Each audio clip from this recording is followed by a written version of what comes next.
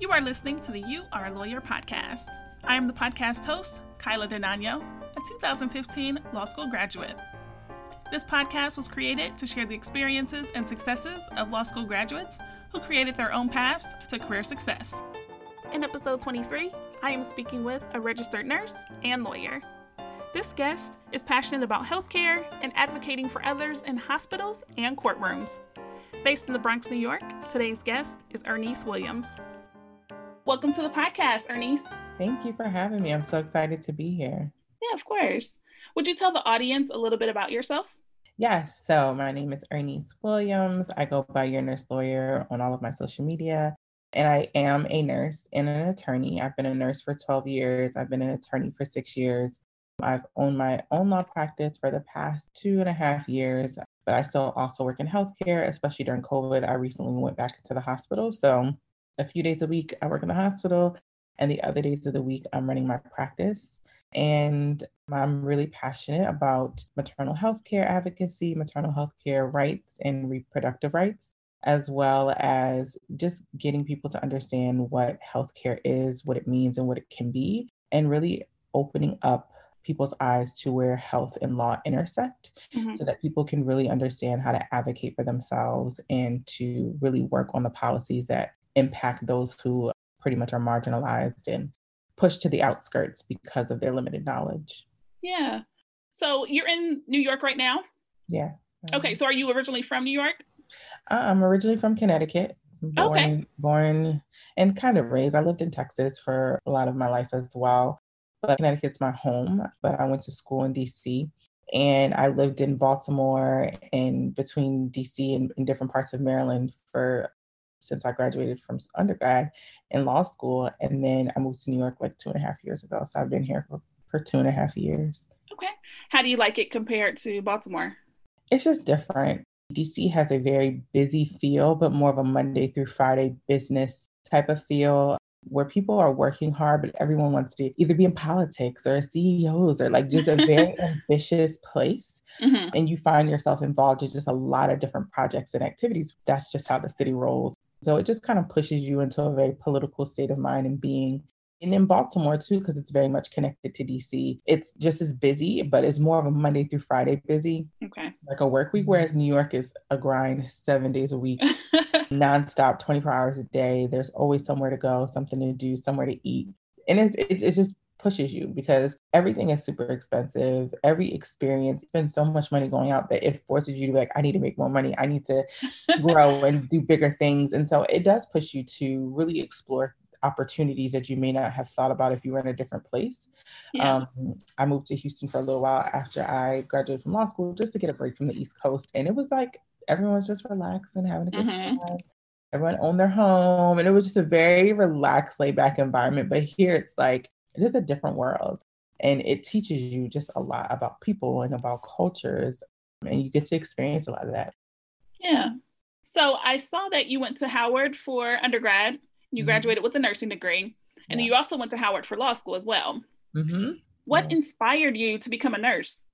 Growing up, I was raised a lot by my grandparents who were elderly and sickly. So I was always with them at the doctor and when they were sick in the hospital or when they had nurses at home. So I had a lot of that experience growing up, and I loved to see the doctors and the nurses that took care of them. They were excellent. And I think that really inspired me to do that for them because I was like, if, these people are treating my grandparents like that, I want to make sure that other people's families get that same experience. And so I kind of always knew like I wanted to be a nurse. In some ways, I was like, oh, I'll be a nurse and then maybe I'll become a doctor. And then I got to nursing school and I was like, I am not going to be in school the rest of my life. And so becoming a nurse was really fulfilling for me. My dream was to work at Johns Hopkins when I graduated, and it happened literally my senior year. I got an internship and then got a job. And I was like, oh, that was like my big goal. Now what I want to do. And so becoming a nurse is like, it was a big deal for my family. I think we've had nurses in our family. Most of my family are teachers or, blue collar workers. And so becoming a nurse was a really big deal. And my family was extremely proud. Yeah. And you practiced for a couple of years and then you decided to actually go to law school. Yes. I mean, working in DC, like I said, it forces you to look at things politically and look at policy. And so the Affordable Care Act was coming out, and that was all that was talked about, like on the news nonstop. And so I was like, well, if they're going to put something out like that, they really need someone who knows healthcare and knows, what is needed in healthcare for things to get better. And so I was like, well, I'll either get a policy degree or a law degree so that I can like work for the Department of Health and Human Services. That was my plan. Like I'm a planner. So I had a whole plan, and I met some people who work for the Department of Health and Human Services and the work that they were doing. And I thought it was really interesting. But I thought at least if I got a law degree, I would have more opportunities versus just getting a policy degree and kind of being stuck in policy. And so, yeah, that's how I decided to go to law school. Applied to a few, not many law schools. I only applied to one undergrad. I only applied to Howard when I went to undergrad. And then for law school, I applied to a few schools, but Howard stuck out the most for a few reasons. And I was definitely glad I went. Yeah. So did you find that law school was more difficult than your nursing degree or just different? I think it was just different. I think nursing school is extremely hard because it's nonstop things that you have to do. So, you have to pass all these classes just to get into the nursing program. And then you're in the program, you have classes and clinicals and labs. Like it's just a lot of work. Whereas I felt like with law school, that one exam at the end of the semester was just a lot of pressure. Mm-hmm. And trying to keep up with all of the reading, knowing that it all comes together at the end, I think was just really, really difficult in a way that I feel like nursing school, like every week or every 2 weeks you were having an exam, you kind of knew if you were doing good, if you weren't, if you were on track, or if you weren't, if you needed tutoring, if you understood the content. Yeah. Whereas in law school, like you get to the exam and you realize like, oh, I don't think I knew what I thought I knew. And I'm just going to have to write because this is all I have to give. So I think it was just a different experience. Definitely comparative as far as the difficulty level and the amount of critical thinking that you have to do and the amount of time and commitment that is needed to be in either. But law school was a different beast to me. I feel like in nursing school, anybody can get an A. So if everyone gets an A, it's not a big deal. But the curve, that was a new concept for me. And I was like, this is not fun. Like, I don't want to hold up the curve. I don't want to be at the bottom of the curve. Like, right. I don't. And then when you're at the top of the curve, people hate you. So it was just, I feel like you can't compare it to anything. Yeah. And for those that don't know, in law school, the highest grade sets the curve. So if the highest grade is a C, everybody else has to fall after that. And typically the person who gets the highest degree earns what's called a Cali Award. And those are always publicized. So you always know who ends up having that highest grade. So, okay. The most unnerving thing about law school for me was having to share work, if that makes sense. I went to undergrad, then I worked for about 8 years, then I went to law school. And so I'm like, criminal law, I'm reading every single case. Wait, this is 200 pages and I have 4 other classes. So getting into a group and being like, oh, you're not just my friends that we're going to study with. You take 10 briefs, you take 10, you take 10. That was different for me. It was a whole nother thing. I was like, no one told me this. All the people I talked to before law school, no one mentioned this. Ever. I never heard anyone talk about law school in the way that it happens. Right? Like, I don't think anyone has ever laid out the foundation of what law school is really like. No one. Ever. It's terrible. And I can't even imagine being in DC. Like you said, everyone there is so ambitious. Yeah. Even though Howard is based in social justice, there's still a lot of people who are gunning for going to private firms and going to the big firms. And so, they need those grades in order for them to get those positions where I was like, I don't want to go work there. Like, I'm gonna be good with a B. Like, I'm okay. But, then it just becomes really competitive. And for me, I was like, that's an icky feeling where I felt in nursing school, like we all worked together to pass, to understand the content because we all wanted to pass so that we could get to a better place together. Versus where it was like, you versus your classmate, because that's what needed to happen in order for them to get the best grade. Yeah, and you probably had a better perspective because nursing school is literally life and death.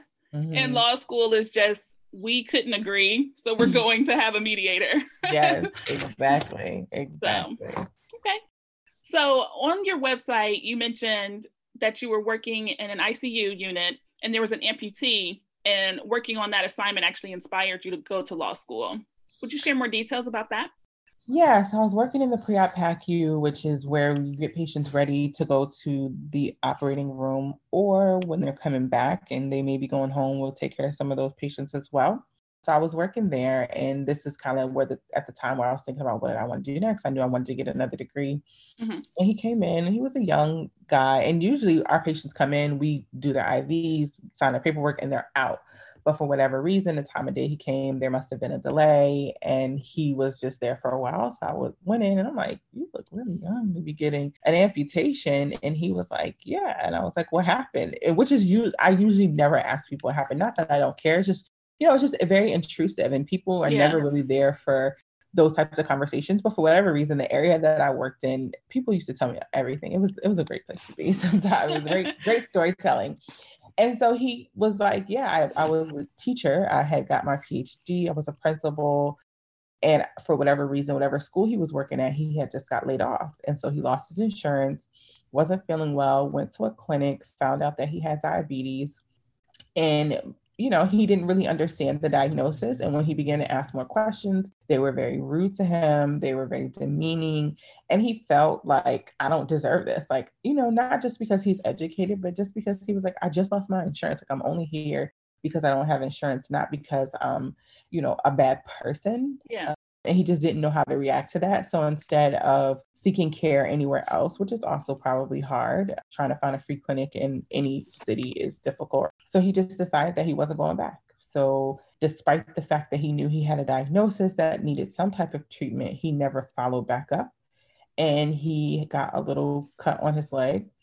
And because his blood sugar wasn't under control, which is one of the side effects of having diabetes, that one cut turned into an infected wound that led to him having a below the knee amputation. Wow.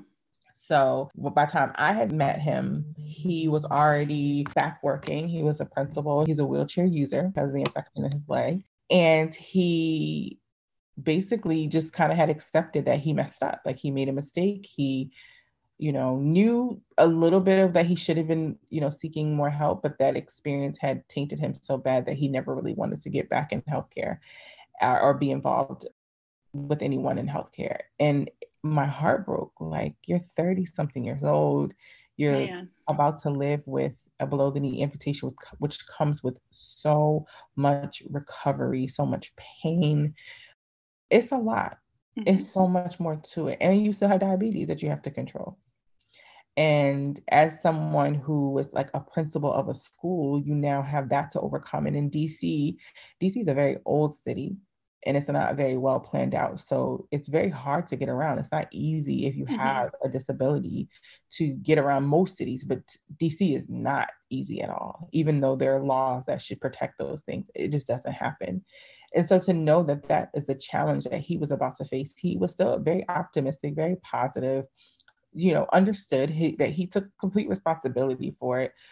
But, he shared that with me, and it just sat with me. Like, it just like literally still sits with me. Like, yeah, how could someone who is educated, who understands enough that if he was properly informed of what he needed to do, would have made the right decisions, that we allowed him to walk out of our healthcare system and not receive any more support, follow-up, or care. Like, nobody even called him to say, hey, you didn't follow back up with us. Are you taking your medicine? Did you get all the things that you needed? Nothing.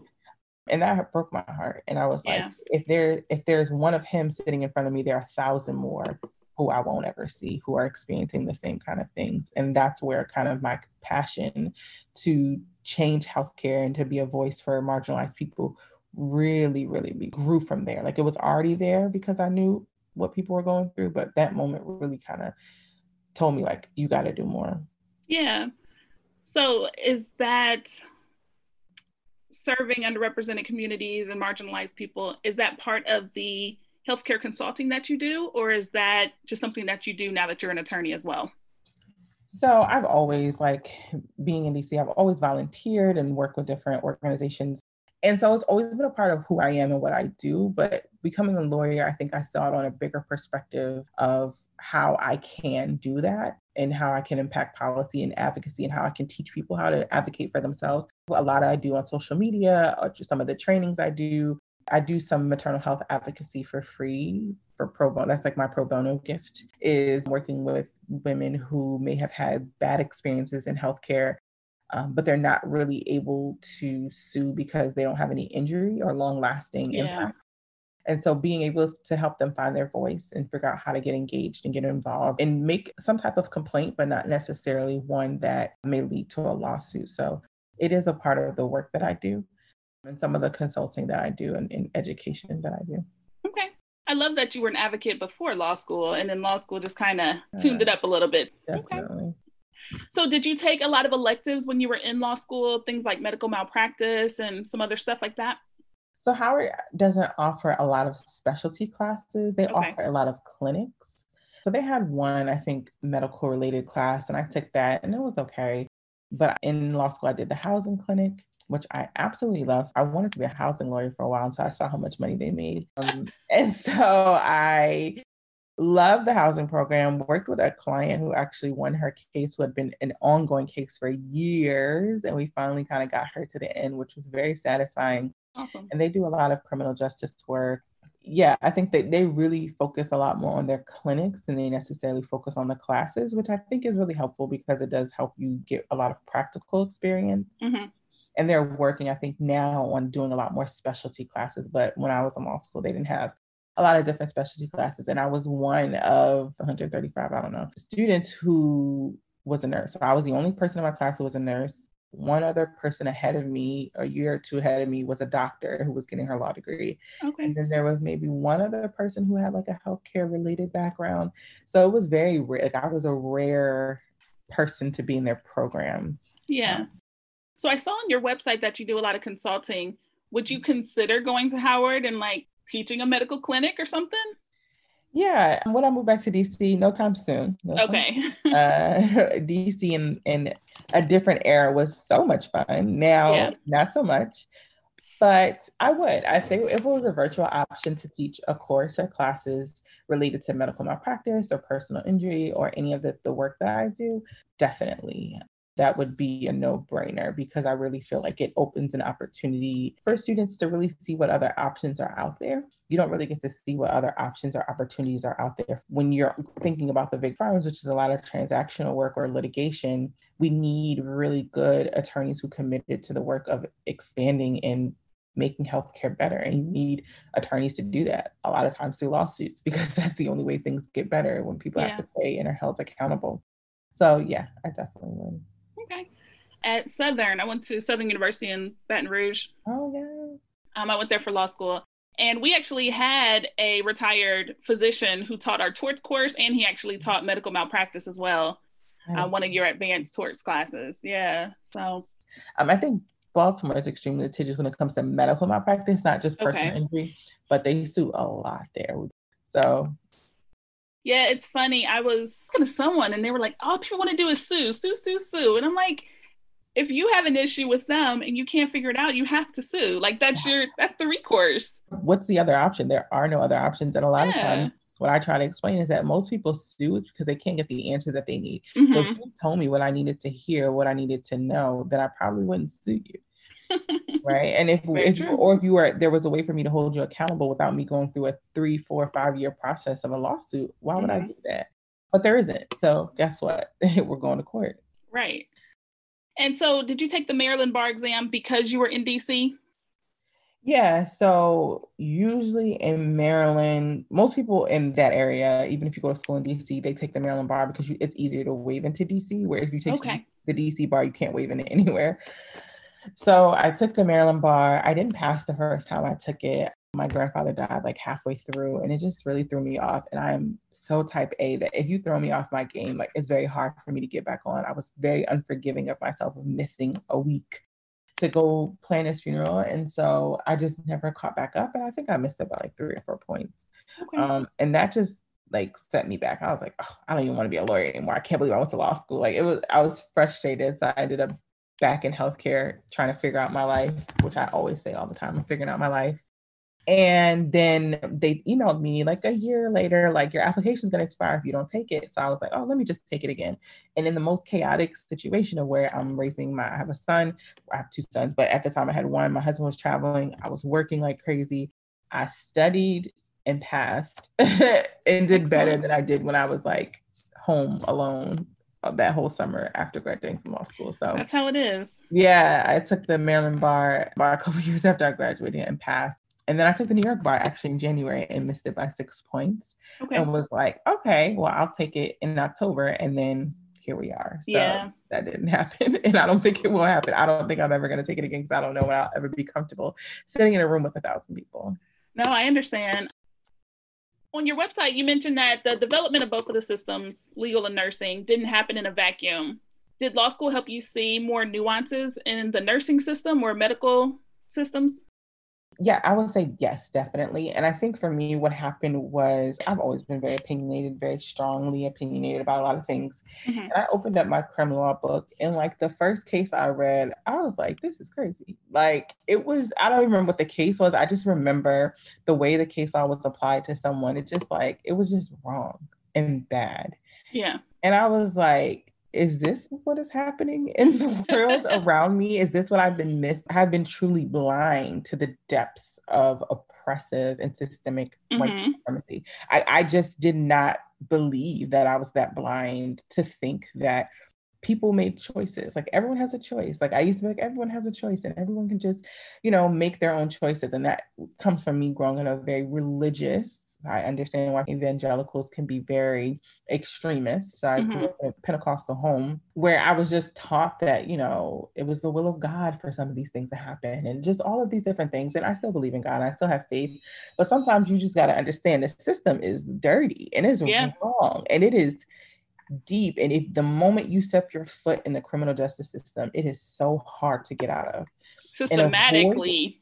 And avoiding the criminal justice system is so difficult. And to me, it's the same with healthcare. Once your health goes wrong, it is so hard to make it right and for other things not to happen. So when they talk about comorbidities and the different diseases that someone can have and how that impacts your body, it's not that you just wake up one day and you have a heart attack. There were so many other things that were happening that were either not being taken care of, not being addressed, or just you not going to your follow-ups or check-ins. But why, right? So understanding that there's always a why of a reason why people don't do things. So people don't go to the doctor because they don't have a copay. They don't have the money. They don't have health insurance.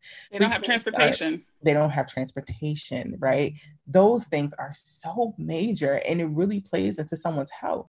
To me, it is equally as bad in the criminal justice system. People don't do the things that they're supposed to do to avoid the criminal justice system or get involved in bad things, not necessarily because they want to, it's just because that's the option that's in front of them sometimes. And it's so easy for some people to take that option than to go the opposite way. And so I think that crim law, like the first few weeks of crim law, I was like, I just felt like overwhelmed. Yeah. Like, this is what we're fighting up against. Like precedents that has been set since the 17, 18, 1900, like this stuff is old. This is deep. And still things have not changed in a lot of ways. And understanding how hard people have worked to create change and how hard people are still working to create change and how long it's taken just for small incremental changes to happen has made me feel like I have to be a superhero. So I have to be this voice for the voiceless on both sides of the fence because I have this education and experience. And that's just what I have to do. Like, it doesn't matter how tired or exhausted or whatever. Like, yes, I believe in rest and balance, all those things. But right now, we're at the point we're at in this country, there's no way that I can ever not convince people to understand how bad things are in our healthcare system. And if we lose the Affordable Care Act without replacing it with something substantial, we lose everything. Yeah. Literally, we lose providers, we lose hospital systems, we lose everything because that is what kept us afloat for the past few years. And losing that would be just for rural communities. Like, I think people think about the positive things that happen when we get more services or more resources. They only think about big cities. But what people fail to understand is like a big city will figure it out. They will make it work. Nonprofits, there are thousands of nonprofits in New York City, thousands of, publicly funded options in New York and on the East Coast. But you talk about a place like Wisconsin, you talk about a place like Kentucky, where OBGYNs aren't flocking to go work there because they're not being reimbursed appropriately. Louisiana. Louisiana? Oh yeah. Man, I don't even know how people, healthcare workers that work there. I know people who work in healthcare in Louisiana as a nurse and they get paid less than someone who works at Chick-fil-A. Yeah. Okay. So I'm like, so why would we want to lose that? Why would we want to give away that growth and that stability that we've given to people? Because having health insurance is a basic right, just like housing. And so because of that, I feel so strongly about so many different things. And it really gets me worked up when I see the attacks that are happening on basic human rights, which is stuff like healthcare and housing. And it's in healthcare and the law intersects so much, because if you can't go to the doctor and you're not a healthy person, then you can't work and you don't pay taxes and you can't take care of your kids and you can't take care of your family. And for a lot of places, there is no such thing as Section 8. Like, you cannot get on Section 8 anymore in the East Coast. There's no place on the East Coast that is offering Section 8 anymore. Wow. So unless you have a Section 8 voucher, yes, you can take that Section 8 voucher and leave, but the list is closed. So if you now don't have access to housing, you're homeless. You're in a shelter with thousands of other people who are in the shelter system that are fighting to get out and trying to find a decent job to then help them pay for a decent apartment, to then, if they lose their job, be back in a shelter. Like, it's deep. Everything's connected. So connected. And I think that's where I stand in the gap for those people to understand that if we scale back our healthcare rights, if we scale back the ACA without a plan in place, we lose a lot of the stability that we've had over the last 8 years. Yeah. I saw on your website that you had a blog article about being a travel nurse. What was that experience like? Yeah, so prior to this, I was managing a couple of clinics in the Bronx, which served a very underserved community. And then COVID happened and we pretty much weren't seeing any patients. And I was like, well, I don't know how long we're going to be able to survive. It's a nonprofit. And I didn't want to be in a situation where I either had to lose my salary, which they were asking some people to do, to reduce our salaries, or getting laid off. So I decided, you know what, I'll just take a chance, go back to work in the hospital. And I assumed that going back in to take care of COVID patients would be like a long-term thing, because we knew that the virus was bad and it was impacting a lot of people in our communities, but we didn't really know what was going to happen like over the next few weeks. Okay. So I went back into the hospital. It was a very scary time. Everyone was very tense and nervous because it just happened so quickly. Like, we knew it was coming, but nobody was really prepared for what happened when people arrived, which are basically people were coming with all types of symptoms. Some people were asymptomatic and positive. Some people were having severe symptoms, and then, they were fine a few days later. And then some people were here 1 second and gone the next. Husbands and wives were coming in, and one would be leaving and one had passed away. Yeah. So it was a lot of trauma and a lot of chaos in the beginning. And as travel nurses, you don't get a lot of training in general, but like in this instance, we barely got any training. You were kind of just thrown in to be a body to take care of the patients as they came. But like the blog I shared, it was like, as some of the patients were coming, they were dying so quickly, we weren't even really taking care of people, right? So normally we would be treating people's symptoms and giving antibiotics and providing all these things, and people were pretty much coming up from the ER just either so sick or dead. And I think that was some of the most traumatizing moments. And then the ones who were surviving were either, 1 minute they were doing okay, like they were having difficulty breathing or some other symptoms, and then they would have a stroke. And so now they're disabled, or some of the younger ones were having really bad wounds. So people were having to go to rehab and long-term care, but then there weren't places that were accepting them because they had COVID, and that would impact their patients and population as well. So it was a lot.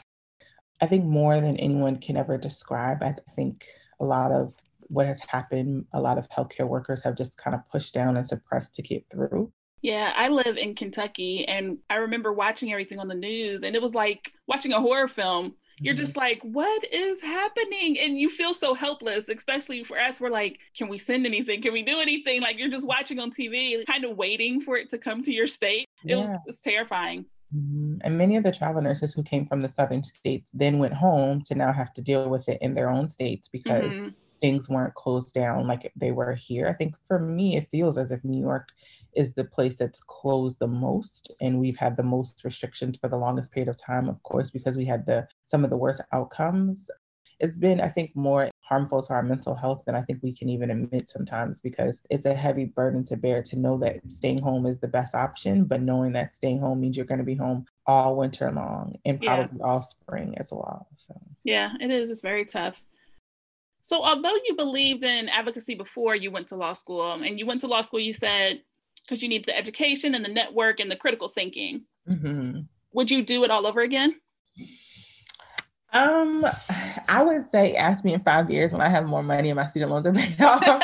I mean, I think in the best of days, yes, I would do it 1,000 times over because I now have the ability to do things that I couldn't have done just as a nurse. I have the authority to sit at tables and to have conversations and to advocate for people. I mean, there may be a few thousand nurses who are attorneys, but a lot of people don't know about them, right? Yeah. So yes, I would. On the days where I'm looking at my student loans, I'm like, oh, this was not worth it. Like, this was too much. But I mean, I see it paying off now, but I definitely see in a few years when I am where I really want to be, that I'm going to be like, oh, it was worth it. Yeah. I ain't there yet. Do you find that your law degree opens up more doors for you? I think I've had to create my own space. Okay. So when I graduated from law school, I could not find a legal job that was paying decent money. The federal government was paying $60,000 to $65,000 for people coming out of law school after you pass the bar. I was making that at 21, working 3 or 4 days a week as a nurse. Okay. So it was like, I'm not doing that. Like, and working 5 days a week and having to work on the weekend. Oh God, like that's too much.